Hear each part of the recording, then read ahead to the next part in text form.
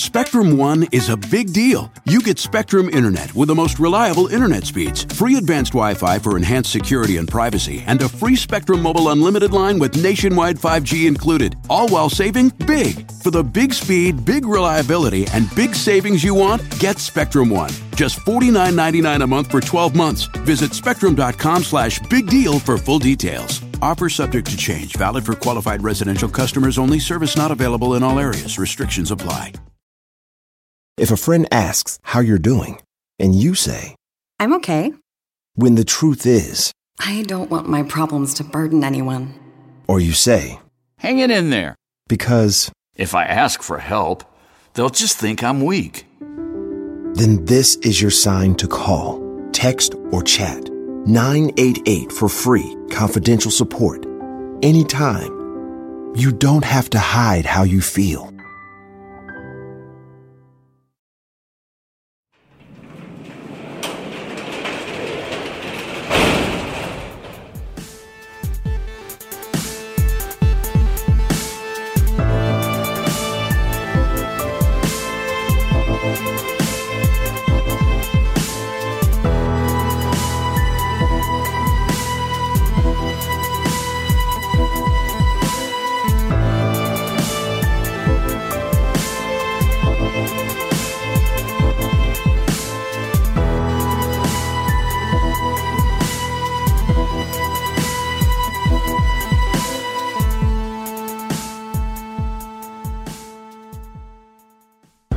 Welcome to True Crime Garage. Wherever you are, whatever you are doing, thanks for listening. I'm your host, Nick, and with me, as always, the president of the Celine Dion fan club. He is the captain. Thank you. Thank you so much. It's good to be seen, and it's good to see you. Thanks for listening. Thanks for telling a friend.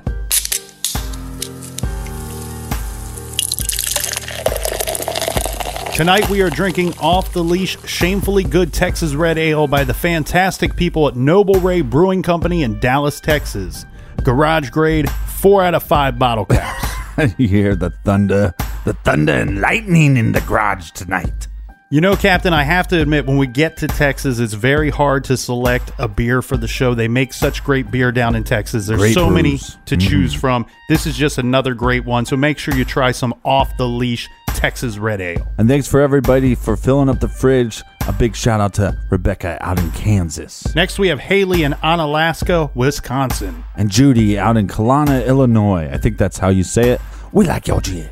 And a big shout out to Anna from London. She says that she loves the way that we pronounce British place names. I think she means how we mispronounce the British place names. Thank you, Anna. And we have Heather in our hometown, Seabus or Columbus. She's suggesting that we do a meetup at one of our fine breweries. We also want to give a shout out to Kayla and Jordan up in Michigan. You know, I love that we have so many couples that listen together to the garage. And last but not least, we have Adam in Shreveport, Louisiana. Well, that's just so romantic. So thanks everybody for filling up the fridge for this week's show. If you want to buy us around for next week's show, go to truecrimegarage.com and click on the donate button. For everything, social media, Snapchat, Twitter, Facebook, Instagram, all that stuff, at True Crime Garage. And that's enough of the business. Everybody gather around, grab a chair, grab a beer. Let's talk some true crime. Grab your lover's hand.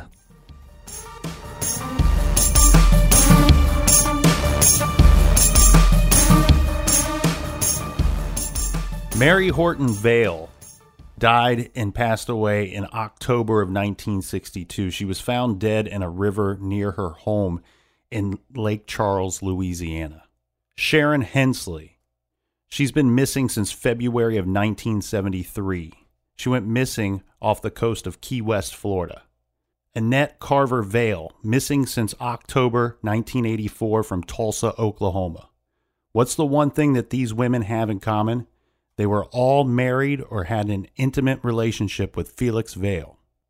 Gina, we've been talking about Felix Vale, and earlier we covered the mysterious death of his first wife. Now, you said that they had had a son together, and she died just months after he was born. What ever become of his son? Oh, gosh, Bill, his son, Bill was born, I think, in July, and his first wife, Mary, was killed in October. So he was literally 4 months old, I think. And so Bill has an aunt in Louisiana that takes him and keeps him for a while. Not a long while, maybe a year. And then Bill takes him and moves back home to Mississippi with his mom and dad and stays there for a little while, maybe a year, maybe 2, not very long. And so his mom probably is raising the son. Then Felix takes off and heads to California. This is when he really starts just traveling all over, very nomadic, like I've said. And he takes off and goes to California. At some point, he comes back and he gets his child, Bill, this toddler, and he says, hey, this is my kid. I'm taking my kid. I'm going to be the dad, you know. Bullshit. He took that kid because he goes out to California. He's living the true hippie lifestyle, and they're roaming around, you know, the Haight-Ashbury district. I mean, everything. It's definitely, you know, the Time Life magazine of the hippie lifestyle. That's what Felix is doing at this stage. But he learned quickly that he could take his son Bill and use him as a pawn to get the things he needed to survive, okay? Housing, food, women, drugs, whatever it is he needs. Oh, look at me, I'm a single dad. I mean, it's the ultimate chick magnet. Look at me, I'm a single dad with this little, you know, tow-headed baby, and oh, my wife tragically died by accidental drowning, and I'm just trying to survive, and, you know, here, light up and pop this, and we'll babysit your kid while you go screw her, and, you know, whatever. And it was, I mean, unfortunately for Bill, but it was genius on Felix's part. It really was. For the deviant piece of shit that he is, it was a genius move. So Felix has his son Bill with him, but they're definitely not living a traditional home family lifestyle. And Bill stays with him till he's like 8 or 9 or so. But what happens at this point? Little Bill, bless his heart, he says they're on this orchard in California, in Merced, California. And he said there's this little farm boy that he's talking to, and he's like, you know, I don't like living like this. I want a home. I want to eat. I haven't eaten in 2 weeks. I've had nothing but grapes for 2 weeks, literally. And this farm boy said, you should go to the police and tell him. So Bill literally gets on the road and walks like 2 or 3 miles down the road and finds the police station and says, hey, my dad is doing all this. I'm tired of taking drugs. I mean, sad, tragic story. I'm tired of living this way. Oh, by the way, I heard him tell his girlfriend that he killed my mom. And the police were like, whoa. So that's the first time the investigation is reopened into Mary Vale's death, okay? And this is 1970. Louisiana comes to California, interviews. I don't know what happened, but nothing happened. It was dead in the water. A horrible choice of words right there. But the police hear this story from this little boy that his father had killed his mom, and now they're going to go talk. They're going to go talk to Felix. They put him on. What they do is they go and they find Felix and Sharon, and they're like, "Hey, your kid just ratted you out." They check them out. They got all these pills on them. I don't know what kind of pills they were. I think it was LSD. I don't know what they had on them, but they had drugs on them. So they charge him, convict him for drugs, and that's when he gets put on probation. And his mom, I think, bailed him out. You know, they get money to get bailed out of jail, and his mom did it. Well, at that stage, Bill, his son, goes back to Mississippi and lives with Felix's mom and dad, and was from that point on raised by his mom and dad. Felix showed up, I don't know, a year later. Him and Sharon show up at the farm, and Bill sees him and is just petrified, totally petrified, because he's afraid that his dad is going to kill him because he turned him over to the police. You got a feel for this little boy here. What ends up happening with Bill? And so Bill, his son, was raised in a Christian home and went on to college, met a Christian woman, they married, they were strong Christians. Unfortunately, Bill passed away, I think it was in 2009, of cancer. But he had a family of his own, I think 3 sons, basically really didn't have anything to do with his dad because he knew the truth. In fact, we have an audio tape of Bill talking to his preacher at his church because he knew, I think at this stage he knew he wasn't going to live that much longer because of the cancer they had. And so he told his preacher to audio tape this confessional, and talks about his growing up and how he was treated by his dad and this being drugged all over the state of California, living in a tent, and then turned him in and the confession that he made. Because when Felix told Sharon that he killed his mother, Bill heard that. But Felix didn't know he heard it until Bill went to the cops in Merced, California, and turned him in. That's when he found out. And that's why when Felix showed up that very first time back at the farm, Bill was so scared he thought he was going to kill him because of what he did, what he had said to the cops. But that time he showed up, Sharon was already gone. And he told Bill, he said, "You don't have to worry about her anymore. I fixed her," something along the lines of, "I fixed her to where she won't tell anybody anything." So Felix, having killed his first wife, do you think that once he met these other women and once they became involved with him in a long-term relationship, that Felix was of the mindset that, I'm just going to use this person up, and however this relationship ends, it's going to end on my terms? Was their fate sealed when they met him and got involved with him? Were they already dead in his mind at the end of that relationship? Yeah, I'm going to be on the fence on that one, and I know that's the dumbest answer you could hope for. The reason I say that is, back in the very beginning when I first met him, I would have said, "Oh, yeah, definitely." But, you're young and eager in the case, and, it's early on, and you're like, "Oh, yeah, this guy just set out to kill all these women." I don't think that's the case, to be honest with you. And the reason I say that today is because since then I have learned that there were so many other women. He was married like 7 times. And there were so many other women from the death of his first wife, Mary Horton Vale, to after the disappearance of Annette Vale, his last wife, I think that is his last wife.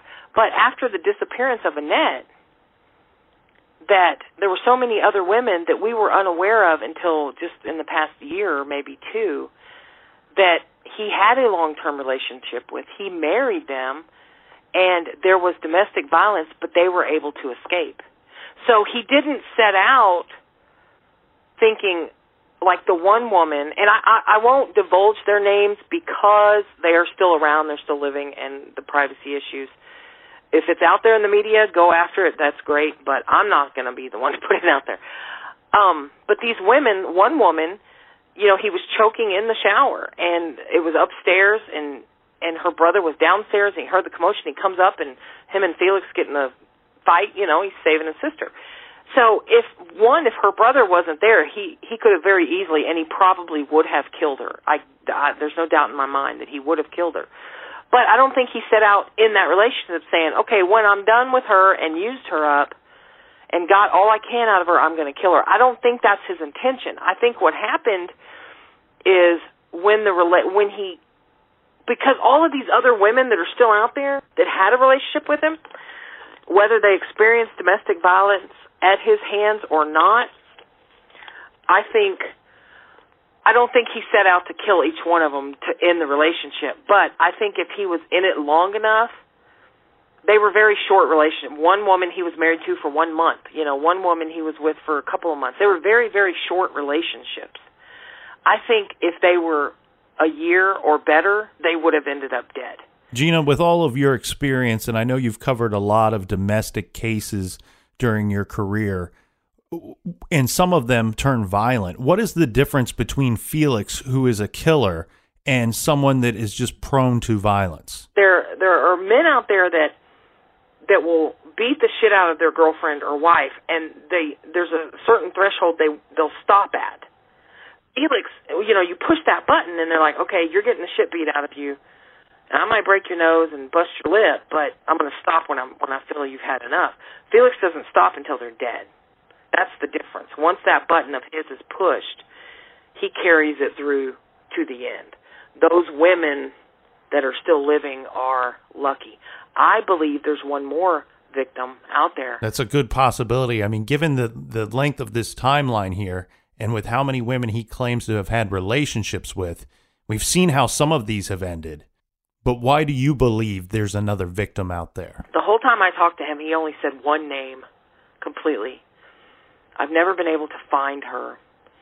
And piecing things together, my theory is that it was after the disappearance of Sharon, but before he met Annette. So in the 70s, he was traveling and hiking through Colorado, and he met up with a group of people, and this is stuff he told me.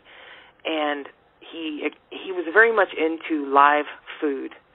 And of course, I'm like, live food, what are you talking about? You catch a rabbit and just eat it and not kill it? I mean, what do? What are you talking about? And no, live food, the way he explains it is you go, again, like to an orchard, grape vineyard, and you pull the grapes right off the tree and you eat them right there. That's as fresh as they can be. Okay, that makes sense. I asked him, I said, well, do you ever have, again, it was one of those times I wanted to provoke him and see what he would say. Do you ever eat meat? I mean, how do you do live food if you're eating meat? Well, he steered clear of it, and then I asked him again at another stage in the conversation, and I said, what do you eat, like sushi? Is that live food, as a joke? And he said no, but during this camping trip in Colorado, and his whole life was like a extended camping trip, I think. At one point, he tells me about a woman he met up with, and of course, I have to hear all the graphic details about all the sex they had while they're camping, and all the detail about that. And then at another stage in the conversation, when I'm talking about the live food, and I jokingly talk about sushi, and meat, he makes a reference. It's a weird reference, and he says, "No, but I've tried it once before, and it just wasn't totally my thing."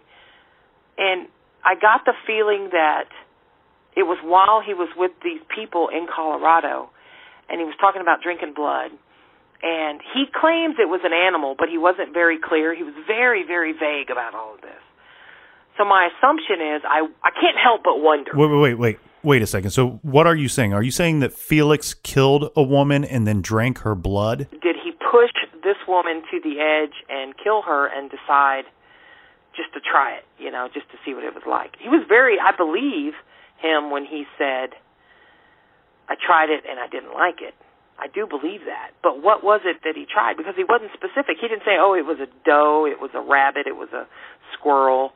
He just said it was an animal, and he's very detail oriented, but he was very vague in that. So it's in your mind, But I couple that with this story he tells me about this woman and the fact that I can't find her anywhere in existence at all, and he was smitten by her, and it all coincides together, and I can't help but wonder if she's another victim that has just never been identified.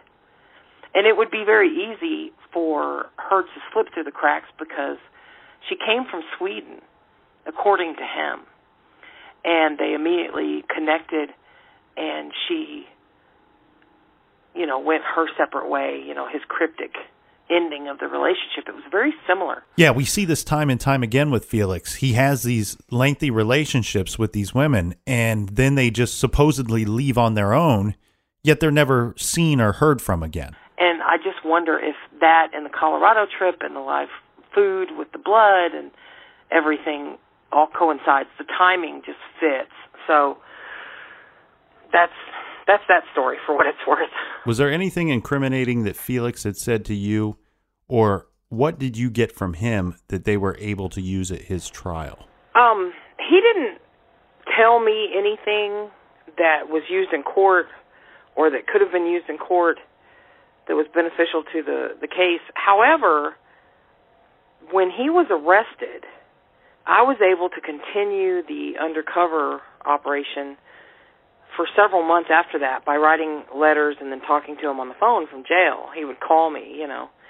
The reason I did that was because we knew the journals were there, but we couldn't get to them. And law enforcement had come down in May to arrest him.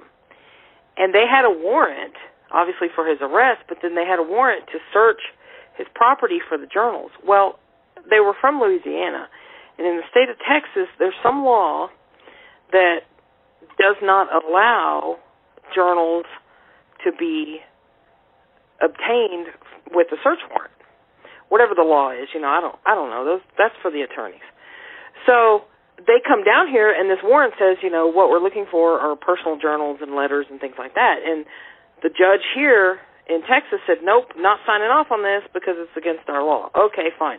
So basically, all they could do was arrest him, and that's all they did. Their warrant won't allow them to get the journals, but you've established a relationship with him. You think you can get this information. So I wrote him a letter in jail, and I said, hey, at this stage in our relationship, our plan was, I told him I was divorced and that I didn't have custody of my kid, and I'd gotten a big inheritance, and I bought an RV, and I was just going to go sit at the beach and, you know, disconnect. And I wanted him to come with me. And, of course, he was all over that. And so that's how we left it. And then, of course, when he's getting arrested, then I said, how do I make contact with him to let him know that, hey, I'm still here, and just see what happens? Because I was there when he was arrested. I was taking the pictures. But I had a hat on, I had my hair pulled back, I had a big camera in front of my face. So he didn't know it was me. But at the time, I didn't know that he didn't know it was me. I wasn't sure. So I wrote him a letter as my character, and I said, hey, I went by to see you. Your neighbor said you got arrested. I saw it on the internet. Oh, my God, what happened? And he immediately writes back, and he's like, oh, it's so great to hear from you. I'm getting railroaded, and it's a conspiracy. You know, that's been his story the whole time. So I knew that he didn't know that was me behind the camera. So I was like, okay, let's ride this pony out and see how long it'll last. So I thought, I've got to get permission to get onto his property. That's all I needed. Once I'm on there, I'll do whatever the hell I want. So I asked him, I said, where's your truck? What do you need me to do? Do I need to go and, turn off the electricity or carry out trash or anything? What do I need to do? I'm at your disposal. And so he writes back, he said, yes. He said, I want you to go and get my truck. It's impounded at the sheriff's department. And then the keys for everything is on the truck key ring. Go to my place. Then, of course, he had this, honey-do list, mow the grass and patch a hole in the roof, and there's a tree that fell over that needs to be righted. All these things. And I'm thinking, I'm not doing that shit. I'm going in, I'm going to snoop through everything, so whatever. And so, of course, I'm all over it. And at this point, we're writing, and he's calling me. So every Saturday he would call me, and then I'd get probably a letter a week from him. So it took about a week, 10 days you have to get permission, signed to release the truck to me. So I get that, and I go on a Friday afternoon, and my husband had taken me over there. He'd followed me, and we dropped my car because I wasn't going to take anything off the property. I didn't have permission to remove anything. I wasn't going to remove everything. But I was going to photograph every damn thing the man owned. So I went prepared, and that's exactly what I did. And the first day I get over there, it's about 4 o'clock, 5 o'clock in the afternoon, and my husband had left me there and with my vehicle, and he had taken off and went back home. So I'm looking, and I'm looking for the journals, and I'm not finding them at all. And so I called my husband, and I said, hey, I'm not finding them. I'm going to go on. It's 10 o'clock at this point. I said, I'm going to go on and come home, and I'll just come back tomorrow, because there are a few things I hadn't looked through. Well, there was this one tote, a big plastic storage tote, that I kept overlooking because I thought tools were in it. From another time that I was in there, it looked like tools were in this tote. So I just kept ignoring it. But I kept going back to it. So I thought, I'm just going to look in there. And there was stuff piled on it, so I set the stuff aside. I opened it, and it's full of all his journals. It's just like, 30 journals in there, the mother load. And so, of course, I'm ecstatic at this point. This was in a part of the shed that was a storage room on the back side, but there was no locking door or anything. So I put it inside the main part of the shed so I could lock it up, because I didn't know what was going to happen. He had been arrested about 2 or 3 weeks at this point, and I didn't know if there were going to be vandals, somebody torched the place. I didn't know, So I wanted to secure him as best I could without removing him from the property. So I did. And I go back the next day, and I spent 16 hours photographing all the journals, because also I didn't know when or if my cover was going to be blown. And once he tells me you cannot go back on the property, I couldn't go back on the property without trespassing, obviously. My main goal was to get all the data from the journals as fast as possible. And that's what I did that Saturday. I went back, and it was 16 hours, and I just started photographing pages, page after page, and every single page that he wrote down, I photographed. And then he had a little file cabinet, and I went through there, and he had things that were important to the trial, like Annette's original birth certificate. He had the letters that he had written to his mother about the disappearance of Sharon. He had the original letters there, things like that. So I took photographs of all that. So those came into play during the trial. We'll get right back to Gina Frenzel, private investigator, investigating serial killer Felix Vale right after this quick beer break.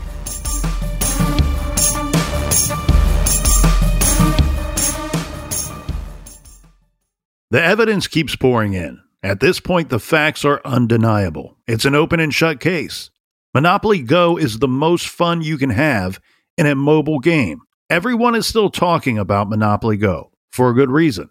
It is an absolute hit. Millions of people pass Go every day because this game is always bringing something new to the table. Like countless crazy tournaments you can join with your friends as partners or teams.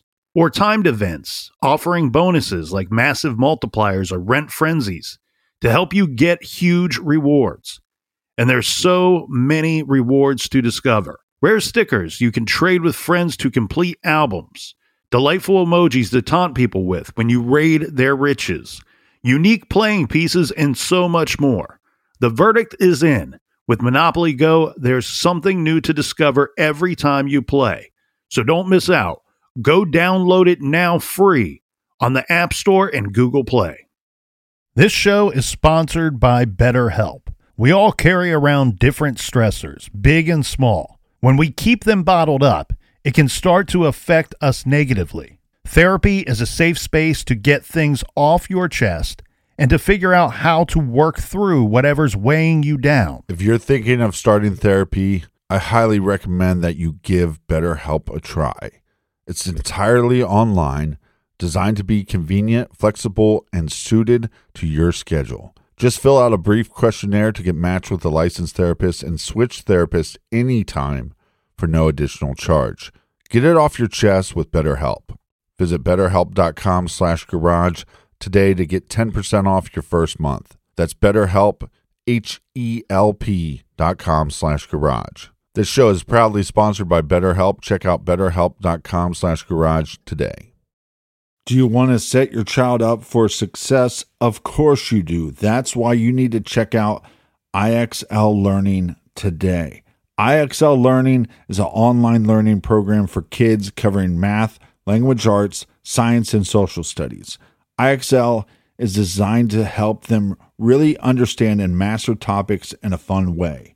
It's powered by advanced algorithms. IXL gives the right help to each kid, no matter the age or personality. There's one site for all kids in your home pre-K to 12th grade. Kids could use it at home on their computer or on an app on your phone or a tablet. No more grading those worksheets. IXL grades everything for you. 1 in 4 students in the U.S. are learning with IXL. IXL is used in 95 of the top 100 school districts in the U.S. I love recommending IXL Learning. Kids can learn at home or on the go. And all my friends and family that are using it absolutely love it because it's so easy to set up and so easy to use. And even the kids that I've recommended it to their parents have told me, hey, Captain, thank you. I was having problems in math and my parents couldn't help me, but IXL could. Do you want to get your kids back on track, or do you just want to get your kids ahead? Do so with IXL Learning. Make an impact on your child's learning. Get IXL now. And True Crime Garage listeners get an exclusive 20% off IXL membership when you sign up today at IXL.com/garage. Visit IXL.com/garage to get the most effective learning program out there at the best price. Check out IXL.com/garage today. Warmer, sunnier days are calling.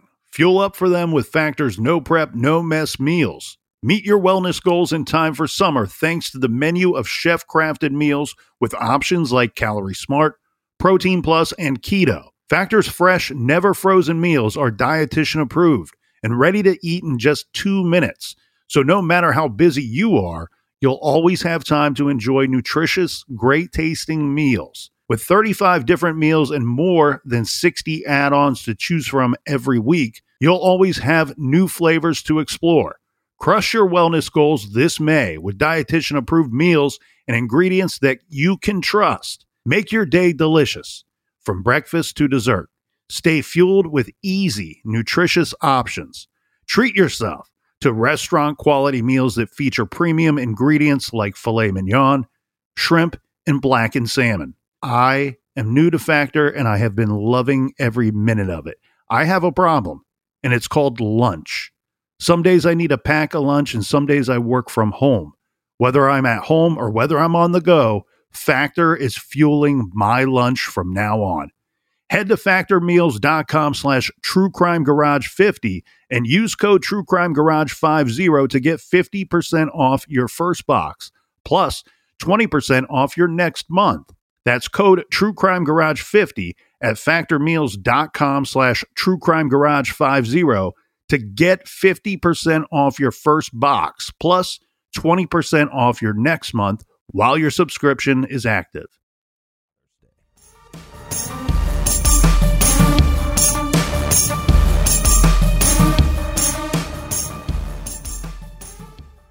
What are in Felix's journals? The minutia in those journals, it's nauseating. There's so much. I woke up today at 7:45. I had a banana and blueberry smoothie. At 8:45, I did 72 sit-ups, and I mean it's ridiculously mundane. But then every once in a while, he'll just interject something, and you're like, "Whoa, wait a minute." So it's almost like you have to go through them all. And I'll be real honest with you, I have not read them all. The very first journal entry is December 31st, 1984. Annette disappeared in October of 1984. Everything prior to that is missing. It's gone. And then you get into the 90s, and there's a couple of years missing. But then it starts back up again, and you're like, wait a minute. So we kind of figured out a pattern that obviously he got rid of things that were incriminating. In the 90s, he dated this woman, and there was some domestic violence, I think, associated with it. And so my assumption is, okay, obviously he wrote about it, and he thought, oh, I'm going to get rid of it, and got rid of it. And I thought to myself, why, for like a year, I thought to myself, why is it that every single thing from 1984 back is just missing? And right, we need to find stuff prior to 1984 because this is when these disappearances and the murders took place. So you're able, through reading his journals, to figure out that there's a time period where he moves back into his parents' home. And he had always kept a lot of his things at his parents' home. After his mother passes away, he has to leave. So you're able to trace these things to the attic of his parents' home. And didn't you come across a section in his journals where he talks and discusses about getting rid of these items? All of the things he has kept in his parents' attic forever and ever, which were the journals. And he's burning them. And he's reminiscing as he's burning them. And one of the things, and it's insignificant stuff, except one section, and he says, and I'm paraphrasing, but he basically says, with this whole family situation of arguing with, there was a family member by the nickname of Bunchy, arguing with Bunchy and, his wife and, about the estate and all this. I have learned to, and then also reflecting back on everything in my past life while I'm reading the journals and then burning them. He's basically saying all this in his journal. And this is not a paraphrase. He says, I have learned how to resolve conflict without resorting to murder. We were thankful enough that Gina sent us a bunch of the audio from her undercover work when she was sitting with Felix in his home, interviewing him. He's being recorded. He does not know. We found this next clip to be very insightful regarding his character. Swear on their life that our government never has or never will have a squad to kill people. Suicide, assassination squad. Yeah. They think the Arabs do, or everybody else. The government's actually doing it? Hitler and Russia. And really? Oh, shit, our government's got so many different, the Recon Marines is one. And he was a Recon Marine. Is that what scared you about him? No. Oh. I'd be scared. Hell yeah. No, it's just the thing that scared me about him and her both was these blind spots that their ego protects. Oh, They're willing to fight to the death to protect you from attacking those blind spots. Yeah. They don't want to hear about it. Did they ever come after you physically? No. Oh, it's just a verbal type of attack? That would be scary. He thought about it. Really? He thought about it a couple of times, and oh my God! I reminded him who I am, and so that's all it took. Oh. He's scared of me. He doesn't know how much I know about killing myself. About killing people, hurting, pain, whatever, incapacitating. And I don't know. I've studied 10, 15 different forms of martial arts. That gives us a chance to hear Felix's voice, to get a feel for his mannerisms and how he's talking to Gina and some of the conversations they had. The thing here is, though, the important thing is listen to how he responds when somebody has a problem with him. There's a guy that has a problem with him from a previous relationship, and he states, that guy does not know what I know about killing people. Very telling about Felix's character. Unfortunately, Gina did not get that smoking gun material from Felix. He never stated anything that was highly incriminating regarding the death of his first wife, his second wife, or the disappearance of any other woman. However, there were some things that she was able to provide to the state that they used as evidence at his trial. As far as the undercover work, there was no confession, there was no smoking gun or anything like that, unfortunately. However, there were several things that I found that they were able to introduce, like the letters that he wrote about the disappearance of Sharon, the fact that he had Annette's original birth certificate and her passport picture, those types of things. That was key because they were able to introduce this law, and I think it's like a 404B or 401B, I can't remember the name of it, but basically it allows the state to introduce during the trial previous bad acts, and part of that was the disappearance of Sharon and Annette, and part of their disappearance and their story of the disappearance were the inconsistencies of the letter that I found and the passport photo and the original birth certificate. He says, she took off with these guys to travel all over. Well, she didn't have her passport. She didn't have her birth certificate. And at that time, she didn't have a driver's license. So those were her identifications. And she didn't have them with her. Those types of things. So that was what I was able to bring to the table as far as my undercover work on the case. Felix Vale is arrested for the murder of his first wife, Mary Horton Vale. Before the trial takes place, Gina is in town. Now, she suspects that her cover may have been blown because at this point, We have newspaper articles. There's all kinds of stories coming out about this case. She goes to the prison to speak with Felix and confront him to find out if he knows what she knows. How are you? I'm not very good. How are you? Me neither. But I'm here right now. So, what's going on? What's the deal? Nothing. Just a circus. Yeah. You know, I mean, it's like this is not the country I was born in. Yeah. Well, what? I want to know. I mean, I want to know what's happening. What's? I don't know. My best guess is that it's some kind of circus, you know, that I have gotten plucked up into. Yeah, you know. It's not. There's no real legal stuff going on. They're. There's a lot of stuff out there. I know, and it's all bullshit. There's what they're saying that I didn't even happen. And what did happen? Nothing happened. You know, my wife fell out of a boat 50 years ago and drowned in a river, and that's the only thing that's even halfway factual. What about the other women? What about them? Yeah, what about them? I don't know. I mean, I've dated like several hundred, maybe in my lifetime. I'm 74. I don't know where any of them are. I don't. I've never. You know, there's a couple of them that I found mentally interesting, and I made an agreement with them. What do you mean an agreement? An agreement that we would look each other up in about 5 years and have some conversation to see what either of us had learned in the meantime. If you know, and that never happened. None of them.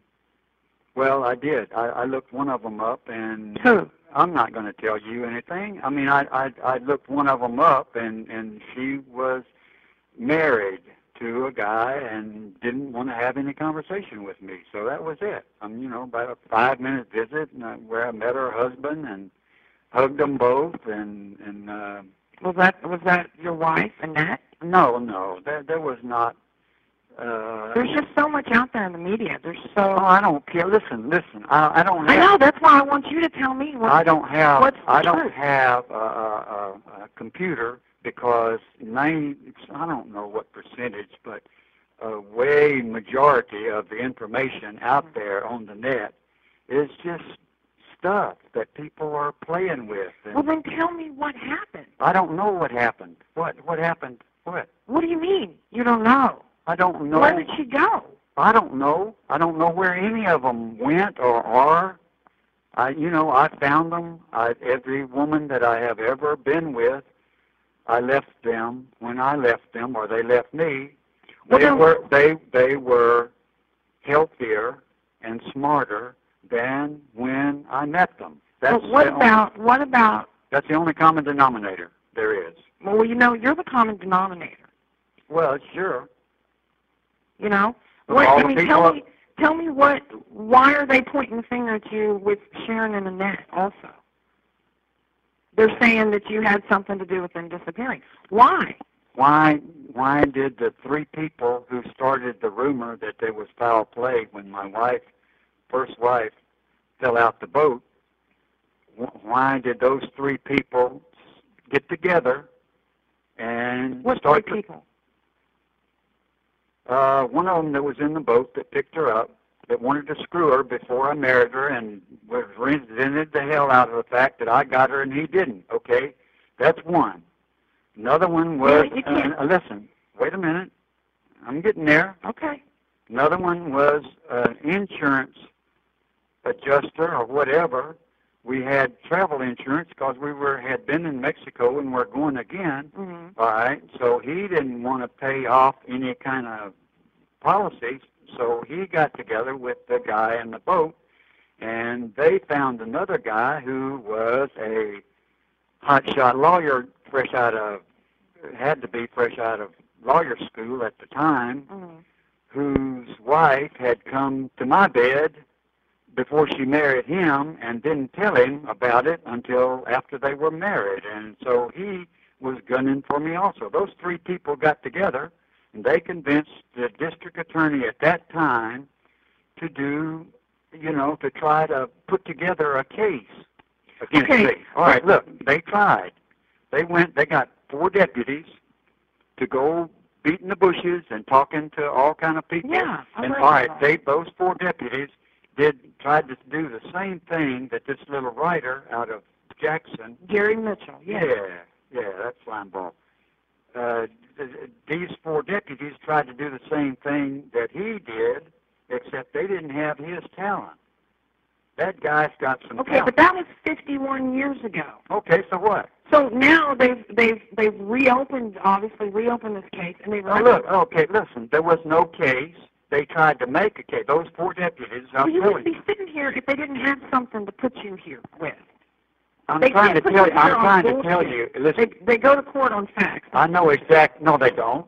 Not here. This is Calcasieu Parish, Louisiana. Wake up. Wake up. You know what? You wake up. I've seen the pictures of Mary's body. Yeah? Yeah. Have you? No, I haven't. Ask your attorney, because I've seen them. Okay, so what? So what? What about them? Ask your attorney. You need to see those pictures. Who took them? I don't know who took them, but they were taken 51 years ago when her body was pulled out of that river. All right. Who took them, though? I don't know. Did the coroner take them? I have no idea. The coroner. No, they were not taken by the coroner because she wasn't even out of the river yet. Okay, so they can't use them in court. I don't know. I have no idea. I do. They're using them anyway, but they think I'm ignorant enough not to know that. Well, when you look at those pictures, that sure as hell doesn't look like an accident to me. Have you ever seen a floater that came out of the Calcasieu River with all the debris and sunken barges and everything it's got on the bottom of it? Yeah, but I'm not talking about that. Well, I haven't. I'm not talking about scrapes and scratches and crab bites and things like that. That's not what I'm talking about. Well, you need to see those pictures. I have not seen them yet. I would like to see them. So tell me about Sharon. I don't know anything about Sharon. You're telling me that she just, the story is that she just sailed off into the I don't know where she is or where she went any more than I do any of the other 200 or whatever. I'm not talking about the 200, 300, 400 million. I don't know. I don't know. I mean, at one time I tried to count them up and I lost count at about 200 in my lifetime. That's irrelevant. I'm talking about the ones that are in the media. Okay, yeah, in the media, I don't know. I don't know any more about them than I do the others. What about the jacket that Mary was wearing, that white jacket that she was wearing? I don't know anything about it. I don't. You sure have talked about it.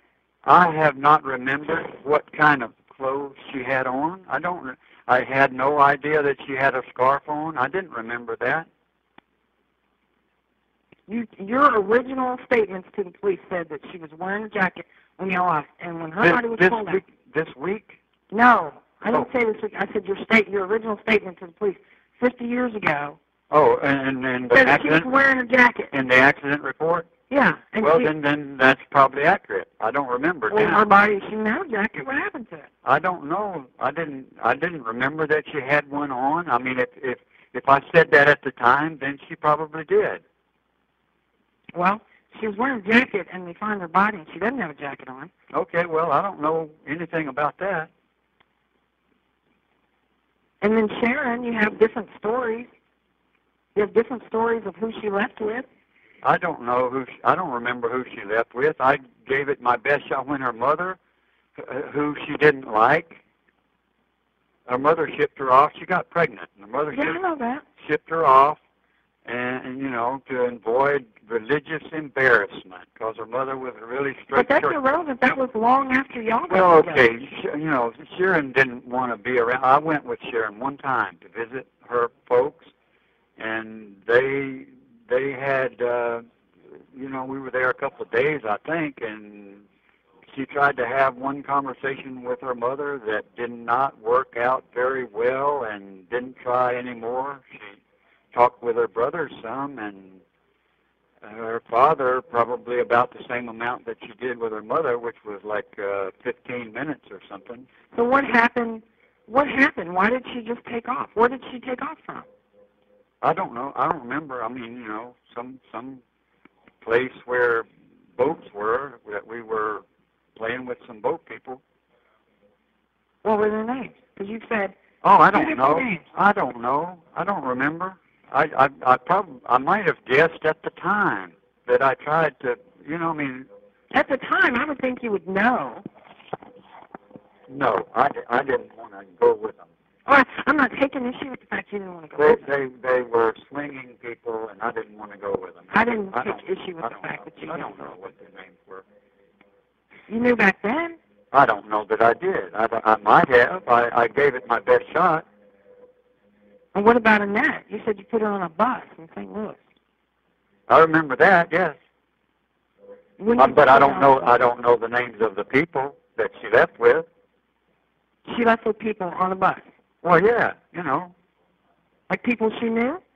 No, we had just met them at the zoo. We were walking around at the zoo, and we met these people. There were three guys and two girls. One girl, two girls. Well, why would she put on a bus with people she didn't know? Oh, they were going to South America. You know, yeah. They were going south. Well, why would she leave with people? She wanted to go south. She was ready. Why didn't you go with her? We had, you know, listen. The only reason we married was so that she wouldn't get taken away from me while we were traveling. Okay. One point we were in some country, and when we weren't married, and they almost took her away from me. Okay, well I can understand that. All right, so what anyway, I'm saying is, why would you not go with her? Y'all were together for a long time. Oh no, we were together off and on, just like Sharon and I, and several other women that traveled with me or stayed periods of time with me. Then they would go be with other people for periods of time, and some of them would come back, you know. Annette and Sharon were two of the ones that periodically would come look me up wherever I was. Well, I thought I got the impression Annette and y'all were together all the time. Because they, no. So when she just gets on the bus and says, I'm going to go with these people I just met. Well, sure, she'd done it before. And that was the last time you saw her? Yeah. Yes, it was. Yeah, I don't believe that. Well, you don't have to believe it. I don't care who believes it. I mean, you know, I'm just shooting from the hip. I have been from the start. Yeah. Not like you, of course. Shooting from the hip. No. You know, it's your job. No, I aim pretty dead on, and I hit what I'm going after. I hope you're getting paid well. Nope, not a single dime. Not a single dime. Yeah? Yeah. Huh. What's your motive? Justice. Whoa, you're in the wrong place. I don't think so. Calcasieu Parish, Louisiana? I think I'm in the right place. I'm on this side of the glass. Justice is a joke here. They make up their own. They make up their own laws. They're breaking several federal laws by even having me in here. No, they've got no probable cause. There's nothing. Probable cause, they have sexual evidence, Felix. Sexual evidence? Factual evidence. They have no factual evidence of anything. Yeah, they do, or they wouldn't have been able to get an indictment on you. That's not true. Yeah. In any other place it would be true. You know what? I was told, you know, I know that. I'm the only person that really knows they have nothing, because nothing, I have done nothing bad to anybody. Yeah, you have. No, listen, I slapped one woman in my life. What about, okay. Okay, let me tell you this. You tell me then. Who was that woman? I'm not going to tell you who it was, but she slapped me 3 times. Was it Beth Fields? No. She slapped me 3 times first, and I told her each time, don't do that again. Mm-hmm. Third time, I slapped her so she would stop slapping me. Okay, that's the one woman that I have ever hit. And it's not Beth Fields. Okay, no, listen. There was 2 different times. I studied martial arts when I wanted to travel. I didn't want to be paranoid about getting robbed. So, and I've only had to use it twice. One time, 3 guys jumped me coming out of a restaurant with a date, and they were going to knock me out and take my date and my money. And they were, listen, they were not successful with that. Another time, I was walking down the street with a woman, a date, and 4 guys jumped me, and they were not successful either. I waltzed them all, and one of them held my date up against a building, while 3 of them tried to take me down. I waltzed them out in the middle of the street where we were stopping traffic. And when traffic stopped on both sides of us with their headlights on, it was night, blowing their horns, these guys freaked out and ran and turned us loose. Okay, but what does that have to... Okay, I'm just telling you, that's the only 2 times in my life that I have used violence, and it was both times in self-defense. That's it. I'm not a criminal. I'm not a bad person. I have not been violent. I'm not... Well, you know, you didn't respond other than saying no. This person... When there are court records that show that you beat the shit out of Beth Fields. You beat the crap out of her. There's no court record. Then how was she able to get a restraining order against you? Okay, she called me down to the courthouse, and I got in a room with her and two or three guys, 2 I know, and we sat there and talked for like 15 minutes, and she told them her version of what happened. I told them my version of what happened. They weren't that far apart. Other than the fact that you beat the crap out of her? Was she that was not true. Okay, so after like 10 or 15 minutes of all of us talking, we were all laughing. The 2 deputies and Beth and myself were all laughing. Okay, end the story. You know, no, forget it. Okay, so I walk out and I go to get in my truck. Beth follows me out and halfway to my truck and asks me if she can come home with me, and does, and we screw each other's brains out for a couple of days. That doesn't matter. Okay, now it doesn't matter to you. No, it doesn't matter, but the fact is that there was enough evidence for her to get a restraining order against you. That means and her story is... Maybe there was enough, but she didn't. I mean, that was the end of it.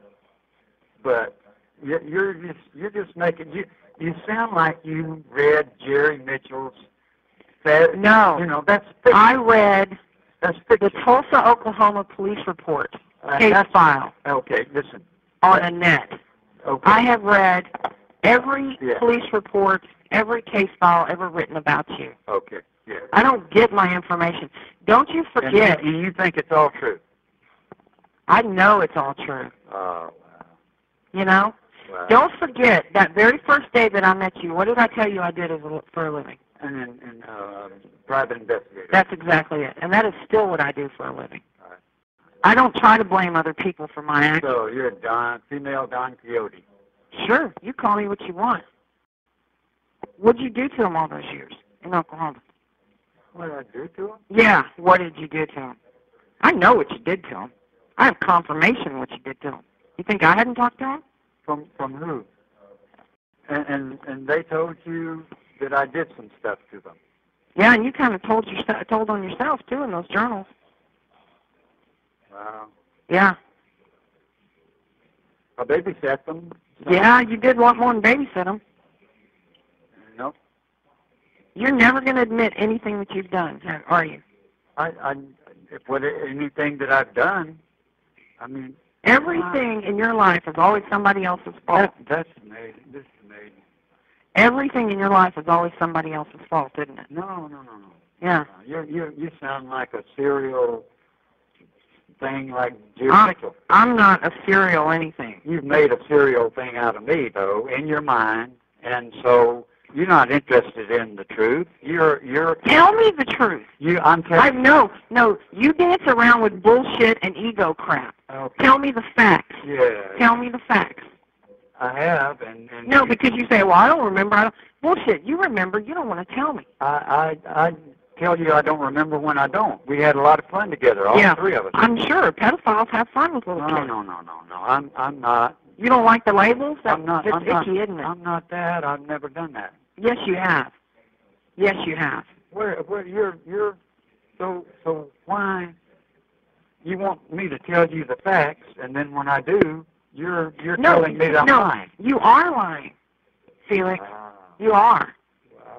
I am an investigator, and that's what I do. I find out information, and I go after it, and I prove it either right or wrong. Okay. And I have proven more things right about you than wrong. And now is your chance to tell me whether it's true or not. And I have told you what's true. But you won't explain anything away. You just gloss over it. There's nothing that I have done that needs to be explained away. Yeah. Okay, let's go back to Annette. What about her? Okay, you said the last time you saw her, you put her on a bus. That's true. 3 weeks later, she was seen with you in another location. Yeah, we have witnesses to that. No. Yeah. No, you don't. Yeah. You going to tell me this thing isn't blue right here? Because it goddamn sure is. It is. It's a fact. And these witnesses that saw us together 3 weeks after... Yeah? 3 weeks after what? After you're saying you put her on a bus. I don't remember what the date was of that, but I... No, but you were on record early on in the investigation with Tulsa Police Department. I don't know about... I don't know about the accuracy of it. I mean, the bottom line is, you know, you can sit here and get past all your ego crap, but the bottom line is, in the bottom of your heart, you know you're never getting out of here. You know that. So why not just tell the other two families about where their women are so that they can sleep at night? Do you sleep at night? Do you? Yeah, it is incredible. You're incredible. Absolutely. I damn sure am incredible. Yeah. That's right.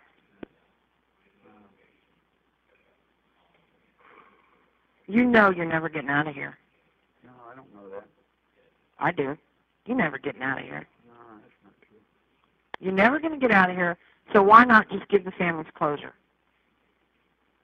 They had no right to arrest me. Bullshit. They had every right in the world. No, they didn't. They didn't have a... You do not have the right to take someone else's life. No, of course not. And you have. I never have. Lie. The only time I even thought any other people were the 2 times that I told you about. That's a lie. That one? Well, okay. That's...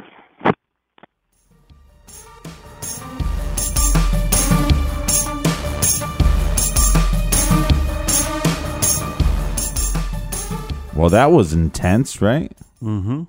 Could you imagine going into the jailhouse or the prison to confront a guy that is going to face charges? Well, and the other fascinating thing here, Captain, is we have, yes, Gina is a private investigator. That is what she does for her career. But if you heard early in the interview, she says that from time to time she will take on these cold cases pro bono because she wants justice for these families. You know, she's essentially doing what a lot of the armchair detectives and web sleuthers wish they could be out doing. Right. The difference here is she put herself in the way of harm. You know, she put herself in the lion's den. She went and knocked on his door and sat in his home and spoke with somebody that she suspected to be a multiple murderer. Right, and had to stare in his eyes and smell his BO. Yeah. Yeah, You know? well, ultimately, Felix Vale was convicted of the murder of his first wife, Mary Horton Vale, who was found decades before dead in a river near their home. Unfortunately, regarding the disappearance of Sharon Hensley and Annette Carver Vale, there's been no justice in those two cases. I do want to point out some people that really made this come true. You know, this is something that should have been worked out decades before. It would have never gotten done if it wasn't for people like Gina Frenzel, the private investigator that we spoke with, Jerry Mitchell, the investigative journalist who kept these stories alive, and the mother of Annette, Mary Rose. Now, Mary Rose has stated that she is disappointed that they didn't have enough evidence to charge Felix with the disappearance or death of her daughter. You know, but she has some closure in the fact that she knows that the man she suspects and has always suspected of killing her daughter is now in prison, and he will be there until the day he dies. Well, and one of the things that I just find so fascinating, coming from the true crime world, is how many audiobooks have we listened to? How many podcasts have we listened to? How many books have we read? And we dive into a case, and we start doing a little bit of work ourselves. And it was the same thing here. Private investigator or not, that's what happened. She read this book, she got invested, and then she did work, and she was able to uncover some stuff for the prosecution. She became a witness for the prosecution. Very interesting story. And then to have her being confronted, and a tough cookie, right? To have her confront him at the end of the day in jail before the trial. I'm sure when he saw her at trial, he almost pooped his pants. Well, I do want to point out here that cases like this provide hope and should provide hope to families and friends and communities of lost loved ones from years ago. A case doesn't have to go cold. And I want to thank Mary Rose, Jerry Mitchell, and especially Gina Frenzel for working this case and bringing that hope back to all of us that look into these cold cases. And we just want to thank private investigator Gina for talking with us. And we were interested in this, bringing this as a story or episodes to our show, just to kind of show a different side. You know, instead of us just sitting in the garage and talking, there's a lot of different facets of the investigation process to bring justice that are definitely interesting. Do we have a recommended reading for this week? Yes, this week we are recommending American Kingpin by Nick Bilton. In 2011, a programmer launched the ultimate free market called the Silk Road on a website hosted on the dark web, where anyone could trade drugs, hacking, software, forged passports, counterfeit money, poisons, without Big Brother keeping an eye on things. After a while, the media got wind, and the new website where teenagers, dealers, hackers, and terrorists could buy and sell contraband detection-free was investigated. This is the true story of the epic hunt for the criminal mastermind behind the Silk Road. So check out American Kingpin by Nick Bilton. And you can do that by going to our website, truecrimegarage.com. Click on the recommended page. You'll see all of our recommended books and movies there. And if you want to purchase anything, just use our Amazon banner. I want to thank you, Captain, for another great week here in the garage. Well, maybe next week you'll let me talk. We'll think about that. And I want to thank everybody for listening, subscribing, telling a friend, and all the wonderful 5-star reviews. We love you. We love you. We love you. We'll see you back here next week in the garage. And until then, be good, be kind, and don't litter.